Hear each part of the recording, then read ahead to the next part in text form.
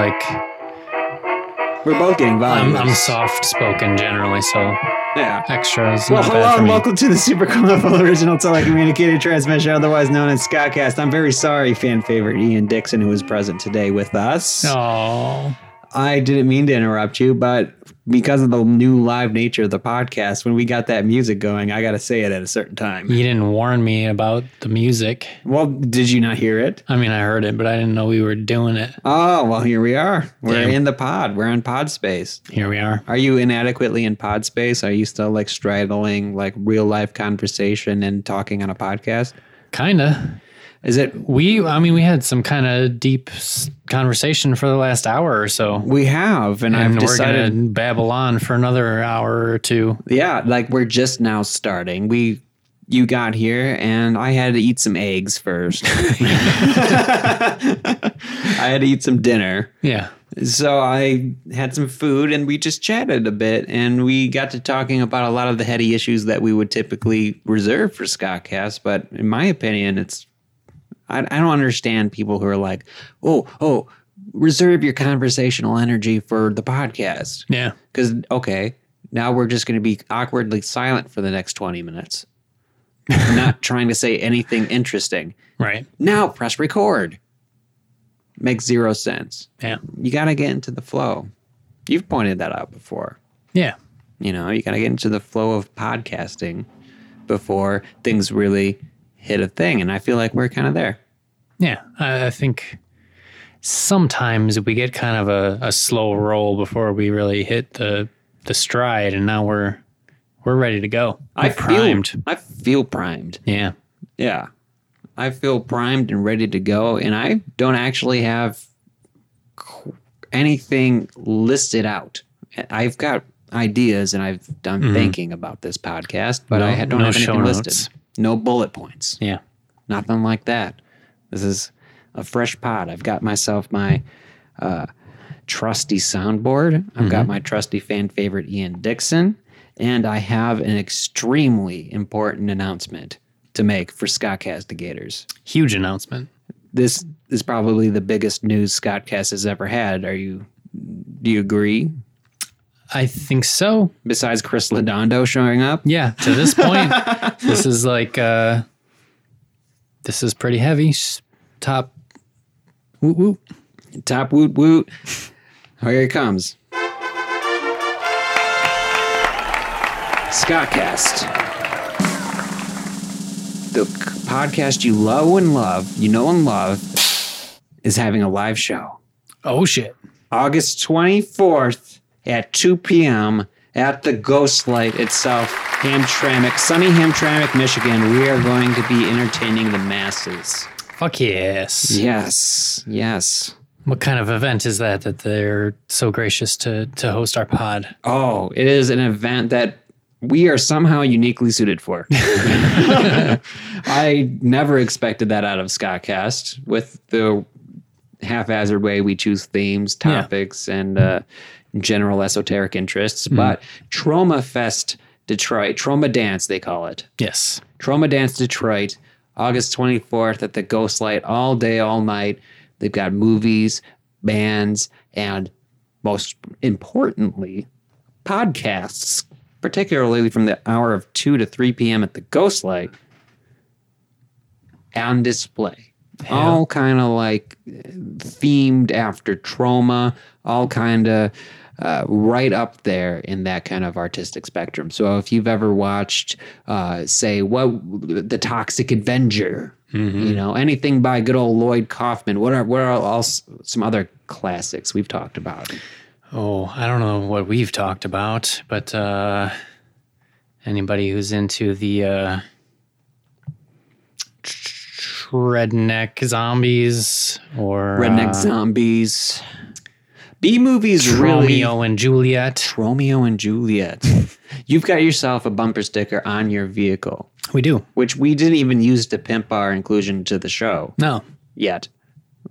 We're in the show now. We're currently in negotiations about what we can do in the show, which is where this is going to come into play. We have some very high aspirations for our stage show. Yes, we want to find out what we can't do, and we're going to back off very slowly until we can find out what we can. That's some game theory for you. That's entertainment game theory. Say the craziest thing you can think of. It's easy, and back away until you get the best show possible. Yes. Then work your ass towards that. Very simple, very easy. But what we are going to do is beyond just entertain folks, I feel. Because we've talked about a lot of heady subjects on Scottcast. We've talked about everything from how progress has affected humanity to how we might survive the detriment progress has made to humanity. I've titled this show tentatively, pending artistic approval, How to Survive the Sun Apocalypse and Other Doomsday Amusements. Yeah. Presented by Scottcast. Executive produced by the great-great-great-granddaughter of none other than P.T. Barnum himself. Ooh, damn. Barnum and Bailey Circus, the greatest show on earth. Mm-hmm. That's right. We've got his own literal flesh and blood helping us out, producing the podcast, making sure that we put on an amusement that will delight all who come see it and will be remembered for the rest of their life. We don't have any elephants or wild animals, but we might have some CRISPR engineered dinosaur creature. Hell yeah. I've got the kit, I've got the equipment, I've got the raw materials, and we're going to at least create an embryo to show at this event. That's a live Cretaceous dinosaur, if you go by evangelical rules. Yeah. If it's live enough. That's dinosaur for you. So we're going to bring that to you. We're going to bring back entertainments beyond anything you've ever experienced. And that's August 24th for free at the Ghost Light, 2 p.m. in Hamtramck. Can't find a better deal than that. I wouldn't think you could. Not under heaven or hell. But on earth, you will see the greatest show on earth. Right? Just logically. That's where it would be, yeah. Just due to the semantics of all that. I feel like that's the case. So super big news. Super big news. Super big news. But we can't take the whole podcast talking about that. We're still planning it. We're still building it. We've still got people. We're still shaking hands. We're still talking to the big heads of media in the world. Mm. We're still trying to make deals happen. So we can't tell you exactly what's going on. So we got to really switch topics. And therefore we've got email bag. Hell yes. Are you excited for email bag, Ian? I'm always excited for email bag. What if I told you the email bag this time was from David? I'm less excited. Okay. Well, it's from David. Okay. David wants us to appear on his new podcast, One Life to Lift. Okay. He wants us to come down to Clarkston or up. I'm down for that. I kind of bailed last time because we had some cat issues. Yeah. At the homestead there. Mm-hmm. You had to take Cat to emergency services. He was acting erratically. Right. We got to make sure we can secure our Jonesy Clonesy futures. Right. So. Lock that down. Yeah. Which was understandable. Which was fine because the first podcast we ended up doing was just me and David drunk rambling at each other about fitness. Okay, cool. So you know how much I know about that. So you can kind of get an idea what that's for. But one of the ideas we kind of had on the podcast was we should have Scottcast Hamtramck Avengers, particularly themed. Okay. Workout routine. I like that. Yeah, we're going to get the muscle shirt from the Scottcast store. I'm going to get one for everybody. We're all going to wear the Hamtramck Avengers muscle shirt. And we're going to do a little workout with Sneaky D. He's going to teach us both like some customized routines based on our body type, which is very weak and mawkish. Yeah, very spindly. Very spindly and fragile, easy to bruise. He's going to create workout routines for us that is going to turn us into badass. Hell yeah. Spearing into dumpsters. Going to build that core strength so we can tackle better. That's correct. Fuck yeah. We're going to kick some ass. We're going to return tip jars to their rightful barista. All thanks to Sneaky D and his new podcast at onelifetolift.com. That's the number 1 and the number 2 lifetolift.com. I talked with them a bunch about changing the name to anything that didn't have some weird declaration of how to spell it. Mm-hmm.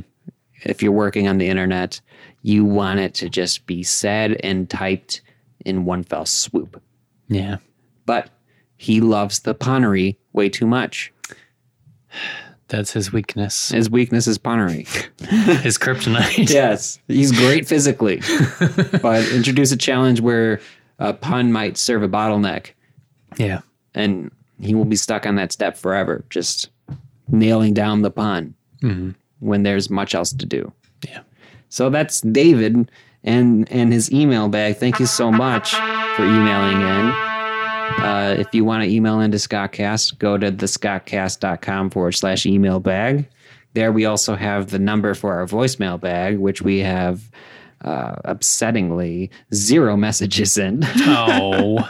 You know, it's something you shouldn't say on episode. You should be like, we have so many messages, but fuck you. We're not going to say any of them. Right. You should say that so you could be like, oh, we're so popular. We can't handle this. We're real, raw, and esoteric, so we don't. That's right. We don't shy away from looking like nobody listens to us. Yeah. We dive right into it. And that's the value you get as a listener, is that you're listening to this entertaining podcast that is enthralling you, enriching your life, and making you believe things that you didn't think you could believe.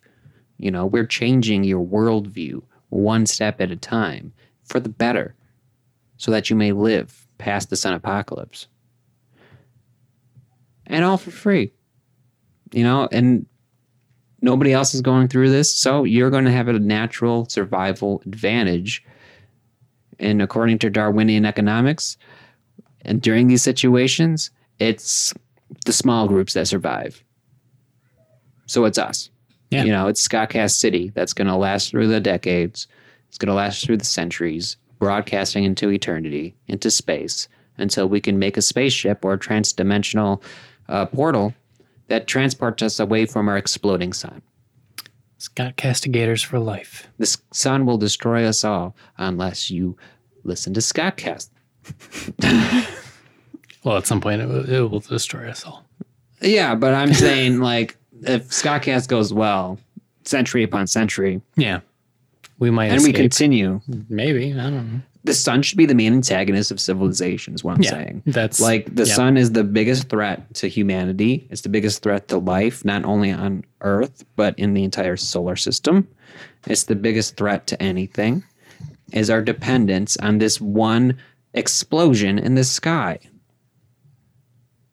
How can you depend on that and feel safe? You can't. True facts. Right? It's like we worry about our 401ks. We worry about, you know, the vet bill for our kitties. Mm-hmm. You know, we worry about paying rent on time. We worry about these kind of things. But we are literally surviving day in and day out for our entire existence based on some crazy nuclear explosion in the sky. True. That just so happens to keep going. And we've seen how it ends. And Hiroshima looks good. Yeah. Compared to how the sun ends. Well, I mean, it's going to end like 1 billion years from now, but which is our hope, is that we can create some sort of space dimensional travel by 1 billion years from now. We definitely got to figure that out. We should start now. Yeah. You know, we're dawdling. Yep. Like, are we seriously still working on recycling? Well, we're still killing each other over like a spot in line. A spot in line. At the DMV or some shit. Do people do that? Have you read some like stories recently about that kind of shit? I've seen some stories about people killing each other for stupid reasons. I don't know that was a particular one. You know, I wouldn't be surprised. But I'm sure that happens. For Scottcast, I try to stay on top of current events so that I can comment on things. Yeah. And, you know, have a timely opinion on some things. But a lot of it is literally just as senseless as that. I mean, I saw an article today. I don't even know if I want to talk about it because it was like literally senseless. Senseless violence. Yeah. Like a Grammy award-winning jazz drummer was murdered by his girlfriend and his friend for reasons that are unclear. Probably some just social bullshit. Like probably, like at worst, someone cheated on somebody. Normal relationship kind of whatever drama. But it was like horrific. Like he was choked for like 30 minutes and like the one person was choking him and the other person was sitting on his chest and punching him in the face. Wow. And it's just like how long? Yeah, how long did that take? That was so visceral and we don't even know what the fuck that was about. It was maybe something kind of serious in a relationship sense, but not so serious in like a you have to die sense, right? Die brutally, like to the point where you're not even respecting your own personal freedom. Right. Like if you're doing that kind of like violence upon somebody, like everyone watches CSI, you know, all that. You can't commit murder against somebody for 30 minutes. Imagine that just that length of time and like seeing someone suffer like that. Right. And not just backing off. Right. Not like being like, you've learned a lesson, but like just keep going for 30 minutes. Yeah. And this took place in the Bronx, but apparently the musician was from Michigan. I don't know specifically where, but yeah, bummer. A huge bummer. That like that's the kind of world we live in. That people will take that kind of action. Less of a bummer that at least I feel like everybody I know would react the same way. You know, I don't feel troubled voicing my opinion on this matter. Like someone's going to be like, well, I had a real boyfriend. Violence is bad. I had a real bitch of a boyfriend this one time and I killed him for 34 minutes, actually. I timed it. It was fun. I don't think we got anything coming like that. Maybe in the email bag, you know, someone might send something in being like, look, murder's great. Yeah. You know, send us your murder stories. If you got a murder story, send us that with your address. We may forward them to the FBI, but go ahead and send those in. I mean, it's for broadcast, right? Like, I would love to be able to send the FBI things, you know, just for having some FBI listeners. Yeah. I'm sure the FBI listens in a few different ways, but I would like them to be subscribed just for their own sake. That's good headlines. Yeah. FBI subscribes to Scottcast to get hot leads. Heck yeah. Why not? You know?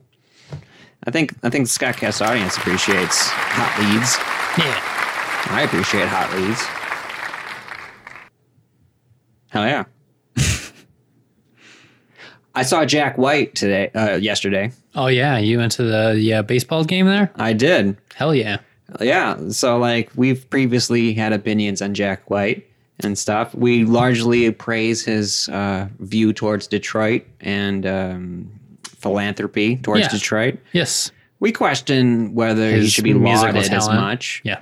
But, you know, my personal opinion is it's all chaos in the capitalist society anyways. Yeah. If you're doing good things for the community, I appreciate that. Yeah. So Jack White came by. He kickstarted a fundraiser with 10 grand of his own money, ended up raising about 160 grand for the baseball stadium over here. And I didn't really think much of it until I read in the Metro Times how he came to think about this place and why he wanted to save this particular place. He said that when he was just growing up and like working at the upholstery shop that he worked at famously or whatever, he would eat lunch just by himself there in that area on the stands, whatever, and just have lunch by himself there, which is what I do in that same exact damn park. Yeah. Yeah, I'll have lunch there. I'll eat there. I'll just hang out, like just enjoy that. Just being in some park. It's the closest. It's like the other park right next to me is always a bunch of kids running around. Right. That park is generally kind of emptied out. Do you make your own lunch, or you could like get the Yemen Cafe? Yemen Cafe. Oh yeah. Oh yeah. hell yes. Oh yeah. Just get a wrap of falafels. Fuck yeah. And just go over there. There's always open spots. It's never a busy place. It's always well kept. Just have a falafel sandwich and hang out. And that's why Jack White liked the place. He discovered it like that. He would eat lunch there. He only later discovered that it was a historical stadium from like the 30s, 20s, back when they had leagues. That's right. I wasn't going to say it. Just feel bad about it. It's historically important. It's historically important. I'll let everybody else say it. But that's exactly what it was. And it's important to preserve it. And yeah, it doesn't look like it takes as much funding as it gathered to keep how it is. Like, kind of, the stands definitely need some de-rusting or whatever, and make sure there's nothing jagged going on. But right. Besides that, it's a fine field. That's all it really is a field. Yeah. And some concession stands. It doesn't require the amount of funding that I feel like they raise, besides property taxes maybe. But there it is. Well, and it's owned by the city, though, isn't it? It's owned by the city. Maybe the city pays some sort of tax to the state. I don't know how civics work. I don't vote. I'm just kidding. But I understand there's ongoing costs. Yeah. And like for something like that doesn't get funding. Right. You need as much as you can just to keep going for as long. When the design is perpetuity. Yeah. Historical object. Right. Right. So Jack White did a good thing. Jack White did a good thing. I got to see him live. Hell yeah. That's the only time I've ever seen Jack White live, was 12 feet away. And he was just in his little baseball uniform, like talking to some reporters. It was a strange crowd because it was a lot of people for the event that it was, being like a obscure park in Hamtramck. Right. But there was a large crowd generated by Jack White being there. Yeah. Mix those together, mathematically, it's just a really small crowd that's really excited about one person. Mm-hmm. Like, I went there and he was giving this interview for some TV station. I think there was a camera and a couple microphones pointed at him. They're talking. Yeah. And that was fine. But it was the fact that behind all that, there was a group of about a little more than a dozen people in like 95-degree heat, huddled like 3 feet to 5 feet away from the back of the cameraman. Yeah. Like, watching just this guy, Jack White, basically just, deliver a press mention about, I'm here to do this. I'm going to say something funny. Right. And here I am, and let's play ball. And because at the time I was sweating bullets, and I could not imagine myself it's been a toasty week. That. Yeah, it's been very hot here, and it was really hot that day, and it was high noon. It was literally noon. Yeah, at that time when that was all happening. Right. And there they were, huddled together to watch Jack White deliver this thing, and it's like, it makes you wonder about the nature of fame and stuff like that. Mm-hmm. Like, this is a low-key event for Jack White, probably. Yeah. He probably gets the same crowd going to the grocery store. Yeah, I mean, we are a small town despite being surrounded by one of the premier metropolises. It's a large metropolitan area, but it's a huge metropolitan area. Right. But also, we are the densest part of it. True. And I think that's kind of like, none of the buildings in Hamtramck are above 2 stories tall, and it's the densest part of Detroit. Yeah. That should tell you a lot about what Detroit's like.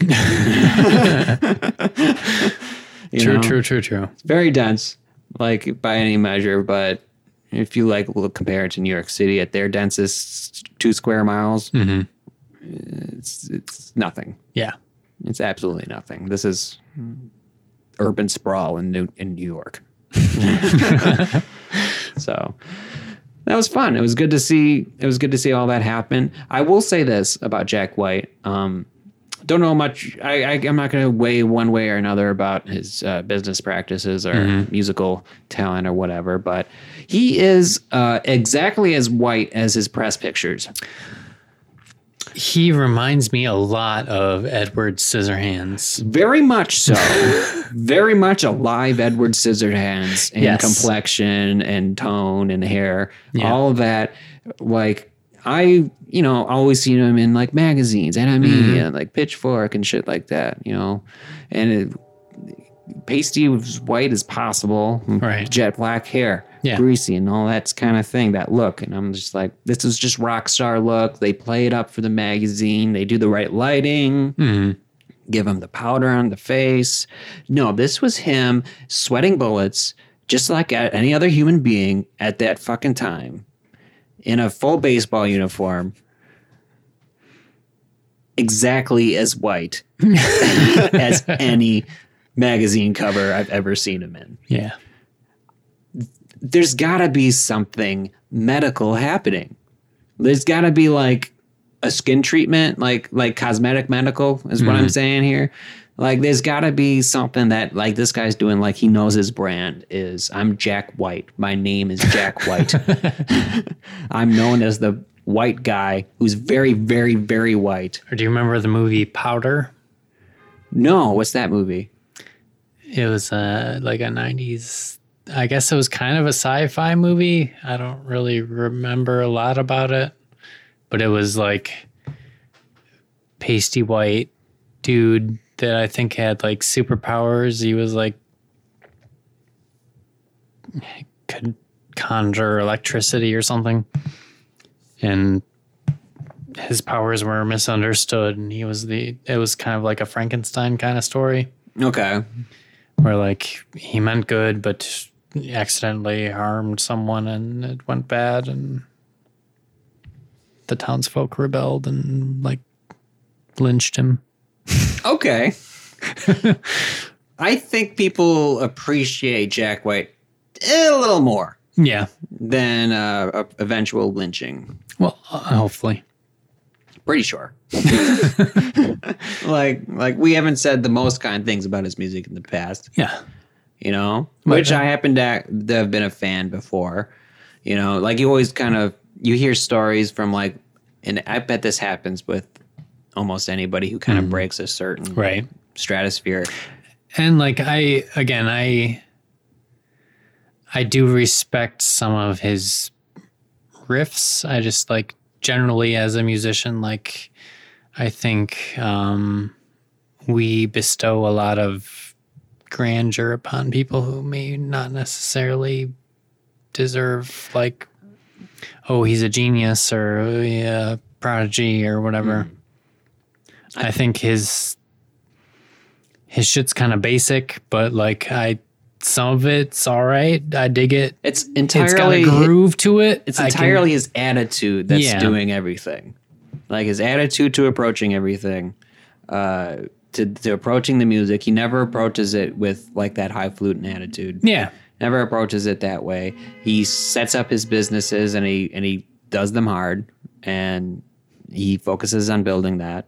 So that's cool. I respect that. Right. And I feel like that's why people attribute the success he did. Because if he's like Seven Nation Army and then threw even Icky Thump and then stopped and didn't do any of the other side projects, any of the other record labels or any of that junk. Right.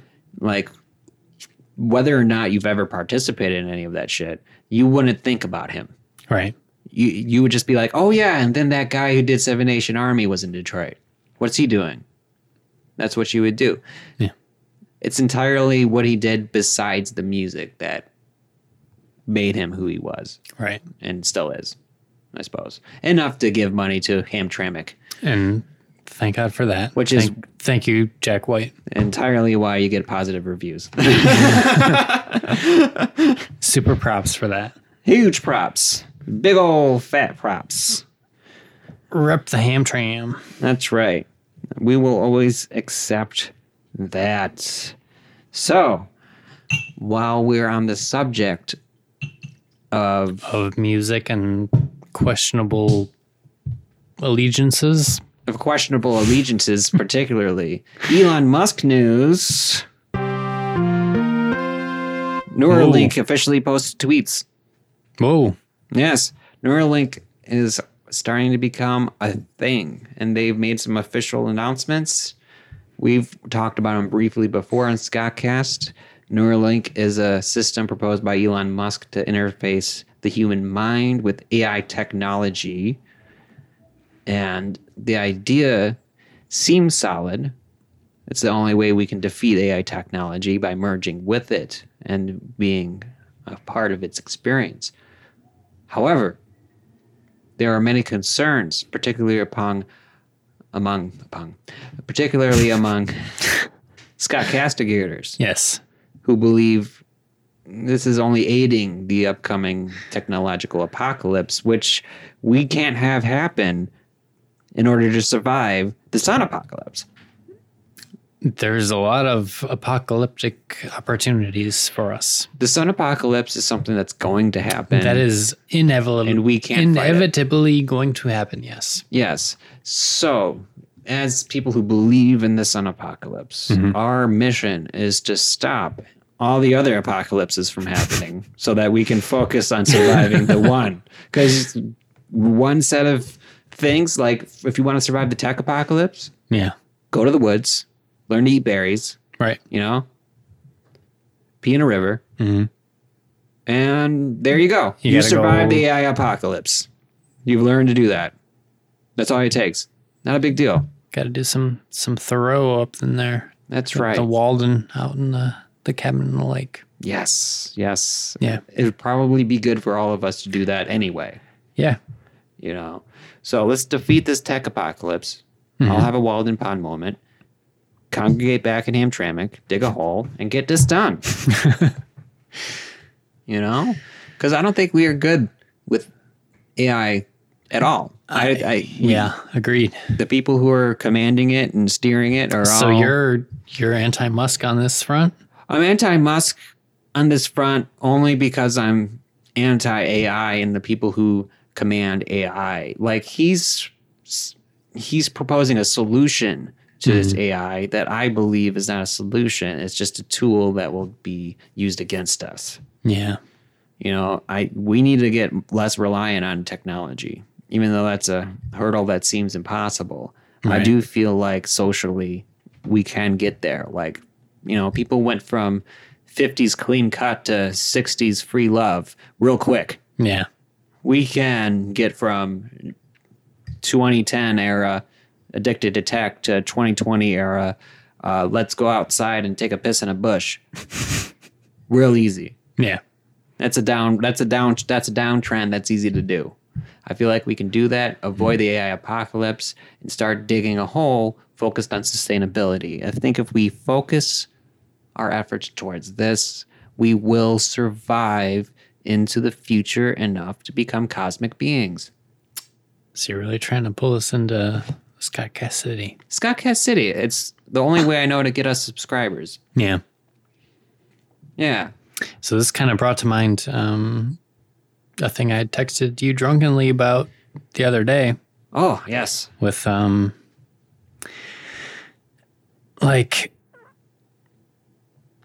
we have these qualms with these systems that are in place.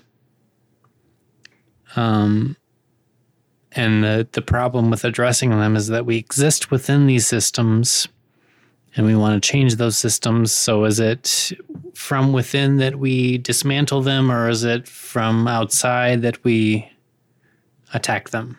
Right? Right. I've always believed the best way out of a system is to make a better system. Yeah. So whatever that falls under is kind of where I'm at.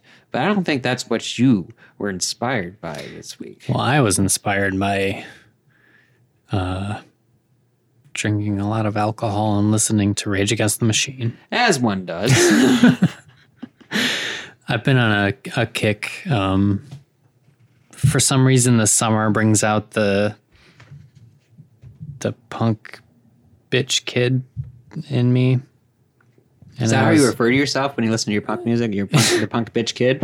I mean, I created a Spotify list. Can we call this episode the punk bitch kid? Sure. Okay. Created a Spotify list called Fuck the System. Okay.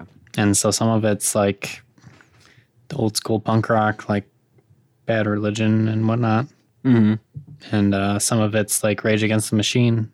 Like anything that's anti-establishment. It was like, that's the mood I'm in when it's like getting nice outside and I just want to tear down society. You want to enjoy the weather and tear down society. I like during winter, you're just like, society, you're fine. You're fine. It's fine. It doesn't matter. Winter is like black metal territory. It's just like, I want to recede into a hole and die. Great. Great.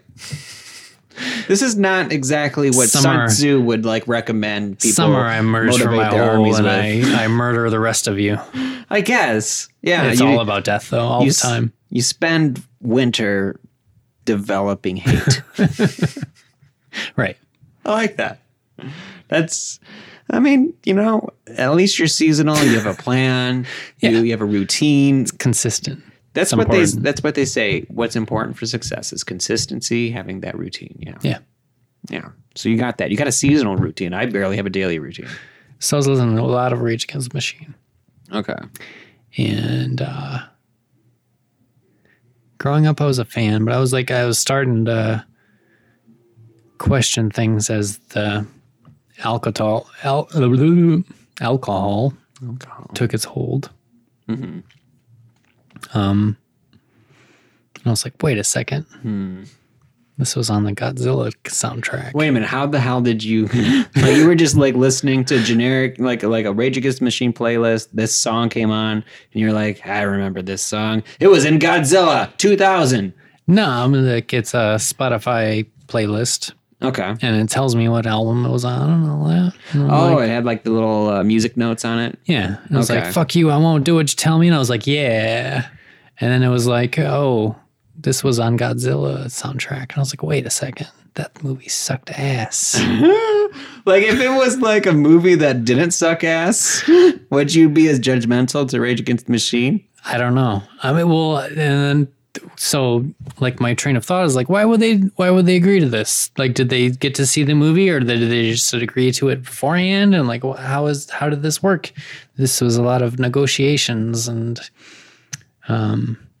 contracts kind of law. And that seems like, sure. Like they definitely had to make a cognizant decision about it. Seems very inside the machine. Very inside the machine. Yeah.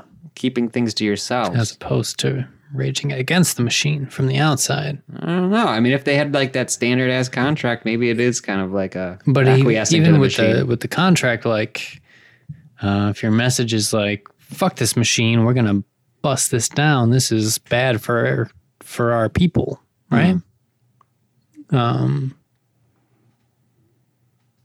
your distribution is a part of the machine. Yeah. So right? They're on a major label. They're contributing to these big movie productions, and like, at what point does the message and the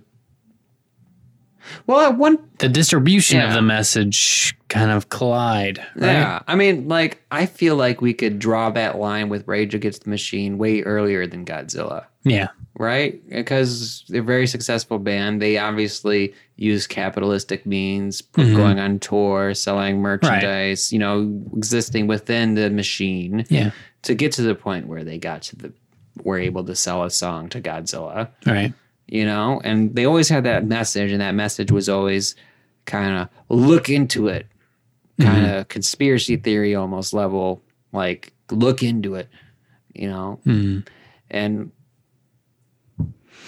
people, that's how every single conspiracy theory lives and thrives, is on platforms that require that kind of commercialization, that kind of commercial reach. Well, that's the Even thing YouTube is like that today. Yeah, you need, if this message is going to make a difference, it needs to reach a certain audience, right? And to get to that audience, you have to kind of go through these avenues that maybe your message is counter to. Hollywood. But so, yeah, how do you balance that if your message is fuck the system, but you need the system to spread your message? At what point does that become unethical? I mean, it could be like in Independence Day when Jeff Goldblum goes up to the mothership and uses their own code against them. Oh, fuck yeah. Good morning. I'm just kidding.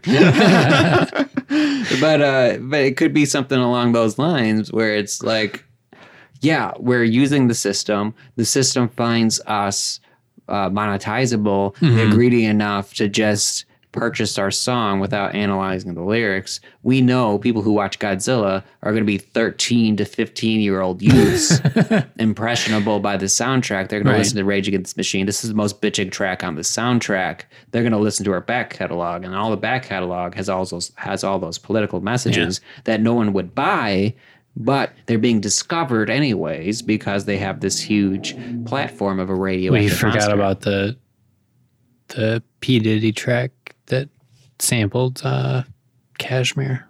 Oh, really? That is some difficult competition. That's stiff right there. P. Diddy sampling some Zeppelin. Yeah. That's not as quite as valuable as I posited earlier. But no, for reals though, like, where do we draw that line? Like, I had a more constructive thought before I started talking. Sorry. Well, where do we draw the line between commercializing our message and spreading our message? Right.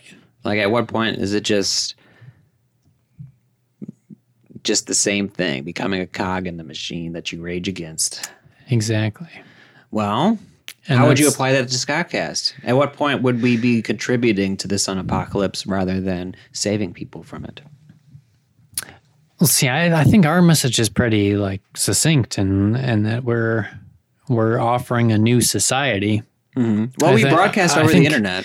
Elon Musk is a little more on the edge there, where he's identified the threat of AI and offered you the solution of AI inside your brain. Yeah. That's so. Is that raging against the machine, or is that bending over for the machine? Yeah. Another episode title. Damn it! You're gonna have to pick one.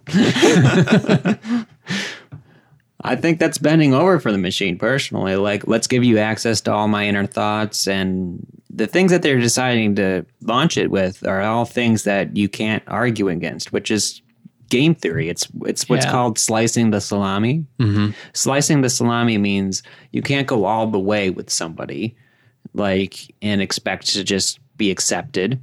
You can't take complete control of someone's brain and everybody's brain all at once. You can't do that.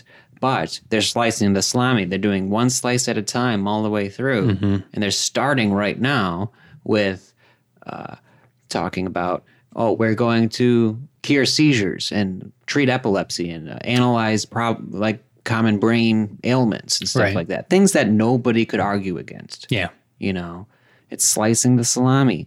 That's game theorists compare this technique, this strategy, to, say, a child who wants to go swimming, but their mother won't let them go swimming. So the child goes to the beach. Like they're at the beach, she can't go swimming for some reason. Whatever. Mother's rule. Child wants to go swimming. Goes up to the tide. Puts his feet in it. Well, that's fine. Yeah. Mother goes on, doesn't say a word. Okay. It's incremental. Yes. Incremental. Yeah. Shins, knees, hips, all over the space of 20, 30 minutes. Eventually, They get swept out by the tide. Yeah, eventually Riptide comes in, and that kid's a goner. And that's what we're doing with AI. Yeah. We're letting it listen to all our thoughts. We're letting it listen to everything we say. We're letting it now connect to our brains and treat our common ailments. And we're going to let it listen to everything we think and say and try to analyze us. We're going to let it regulate our moods. We're going to let it touch how we feel. Like, can you imagine a corporation having control of how you feel?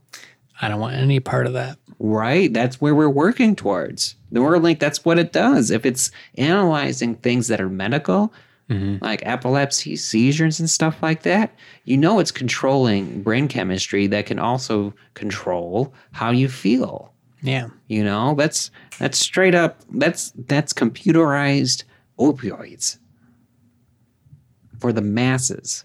And they're going to just trickle that in. And they're going to trick you into accepting all this, citing health benefits, citing increased cognition, citing becoming a better class of individual than someone without it.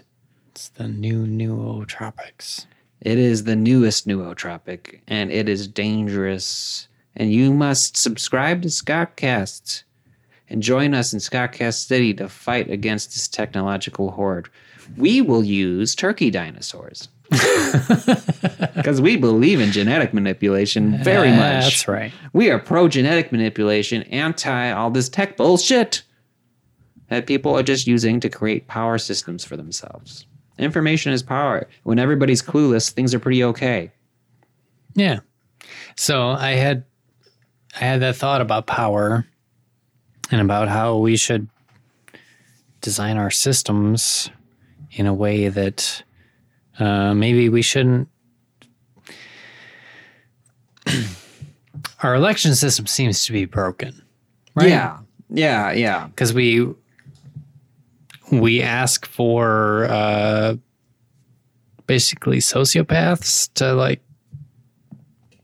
hey, who wants the most power? Come get it. Yeah, nobody in their right mind would run for American president thinking that's an enjoyable 8 years of your life. I don't want to do that. Right? Can you imagine campaigning for a job where you get the job, you only get it for 8 years, and for 2 of those 8 years, you are campaigning to keep your job? Right. At the very least. With notwithstanding impeachment allegations and all sorts of things. It's the hardest job in the world. You have to fight for it even while you have it. You're in control of so many things that no human being should have control over. Right. You're Scott from Scottcast and his underground civilization, except you have more power and more convolution. At least when I'm in my underground society, things are pretty simple. As long as Ian Dixon takes care of everything, I don't have to think about anything. And that's the thing. Like, there's qualities of a good leader that we can quantify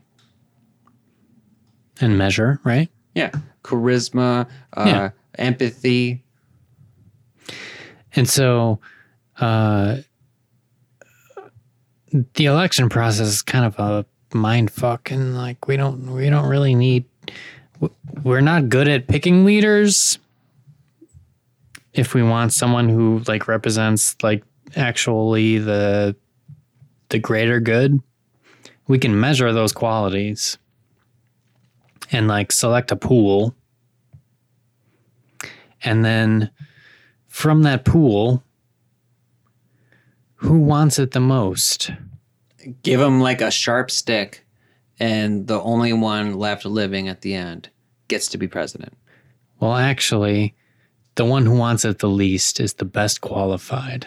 Okay, the first person to run for their lives as soon as someone drops a sharp stick gets to be president. The biggest coward and a murder free-for-all.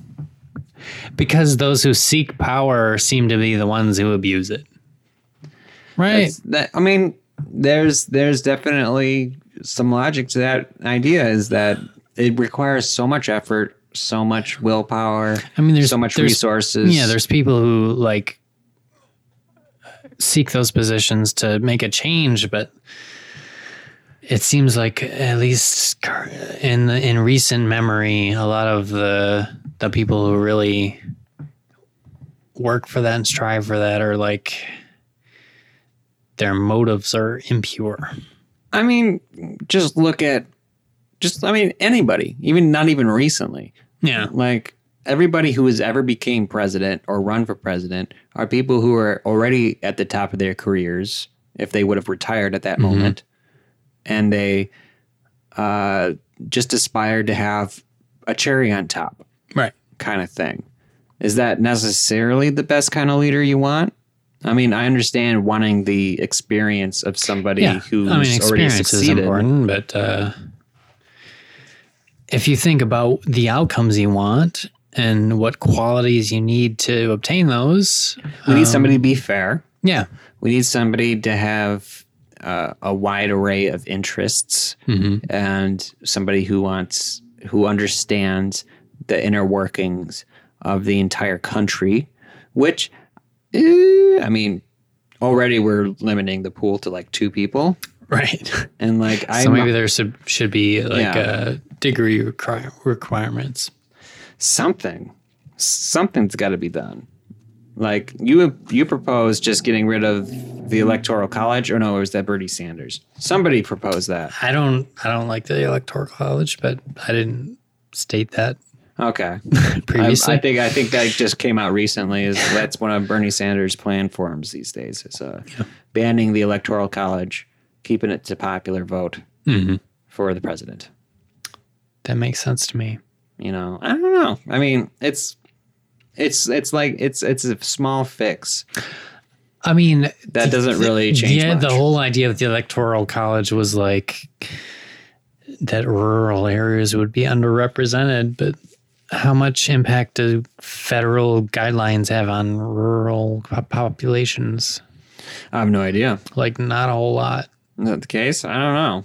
Because all that rural population, all they are is international trade. Sometimes we subsidize their crops, and that's like... But that's the entire thing. So it's like... so it is a lot. Well, I mean... the problem is it's so monofocused. Yeah. Is because it's like, it's not a lot of people. That doesn't have it's anything not to a do lot of with like industry. the grander culture of the nation. I mean, maybe it does, maybe it doesn't. I mean, by popular vote, it clearly doesn't. If you divide the line that cleanly, I think it definitely leans towards the liberal side.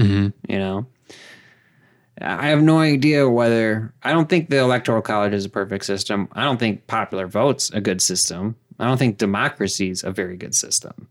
Like, I understand that, like... Propose an alternative to democracy. I mean, like, let me rip democracy before I propose any alternatives. But democracy completely contends on a popularity experience for a very unpleasant job. Yeah. Like, it's a popularity contest that I don't even want to enter when I'm in high school. True. For, like, bullshit shit. Like, let alone for the most difficult experience of your life, as much of an honor as it may be. Can I tell you, though, that high school me would, like, rock the shit out of the presidency?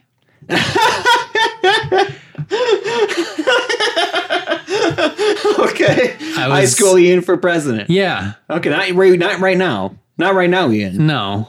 I know too much now. Okay, but high school you would just be like going in there like balls blazing? I was in debate class.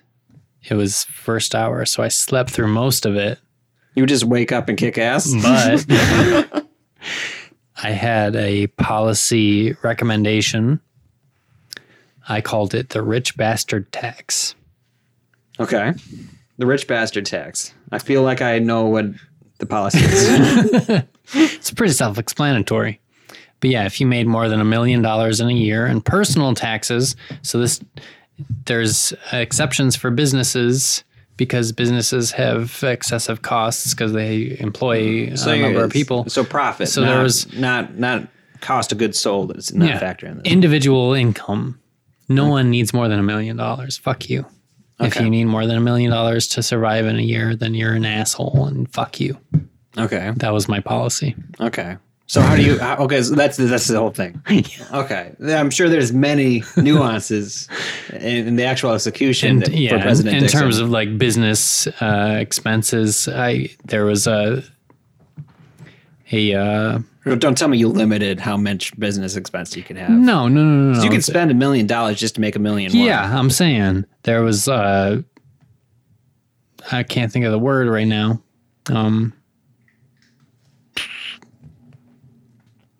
There was deductions. It sounds like something. No.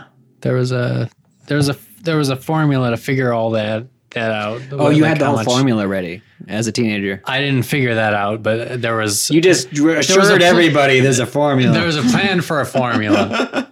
We're planning to create a formula. Because I was like, I was a sophomore in high school. So Sure. I didn't have the logistics to make that happen, but if you got the votes, you would have hired somebody. I understood that businesses operate in a different realm. Right. And then you need some capital to be able to create jobs and whatnot. So I'm not limiting businesses to a particular profit margin. But like CEOs, individual incomes, $1 million. $1 million. No one makes more than $1 million because you don't need more than that. Fuck you. Okay. I'm okay. Need, yeah. I don't like precisely.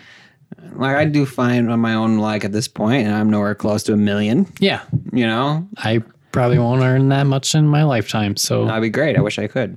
Fuck you. We're gonna try. We got some new T-shirts available at the Scottcast store, and this is how we're gonna try to make our millions. Hells yeah. Yeah.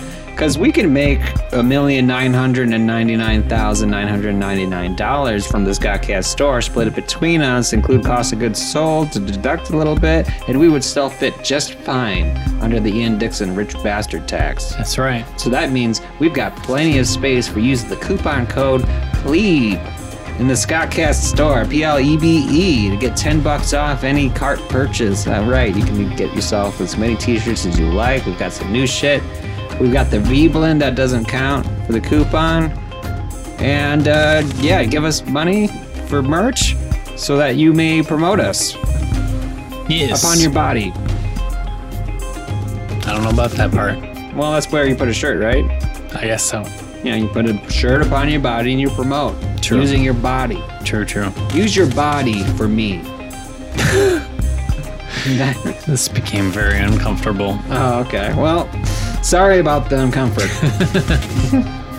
Use your body for me and promote Scottcast so that we may create a better existence in the sun apocalypse to come. And we're back to the show. All right. I'm loving the live effects. Like that does me so much happiness. It feels good. It feels good. And like we're really hitting the time perfectly this episode. Yeah. I think we figured it out. We got to talk for like an hour, have some drinks, chat it out. Not about the show. Just get a good chat on. Happen, yeah. And then hit the mics, do a Scottcast. That's right. So, what did we learn today, Ian? Oh, damn. What did we learn? Jack White is unnaturally white. Yeah. To the point where I think he's doing it on purpose, if I had to say. He might be a vampire. He might be something.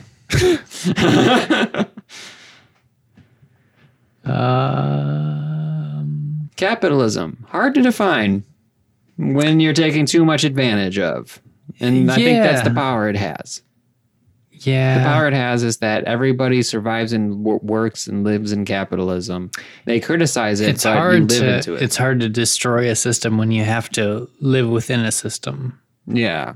So you'd have to hope for the sun apocalypse and for a city to be created underground where you can control the mechanisms of civilization. Right. You know, you have to hope that happens because otherwise it's too difficult. Right. Right? So it seems like we've created the perfect solution. Right. Yeah. David piped in at the last minute. Thanks, David. Yeah. Thank you. I mean, you were just hanging out, just like listening to us this entire time. Yeah. You know? Like, I didn't think that, you could really pay attention that long. Let's just be real, okay? I guess. I mean, he did have like an entire master's education in exercise physiology. You got to be able to listen for a little bit. Yeah. Yeah. All right. So I guess with the super colorful original telecommunicated transmission, otherwise known as Skycast, I bid thee adieu. See you later, Skycastigators. All right. And Glory be to Scottcast. all hail Scottcast. Holy shit, thank you.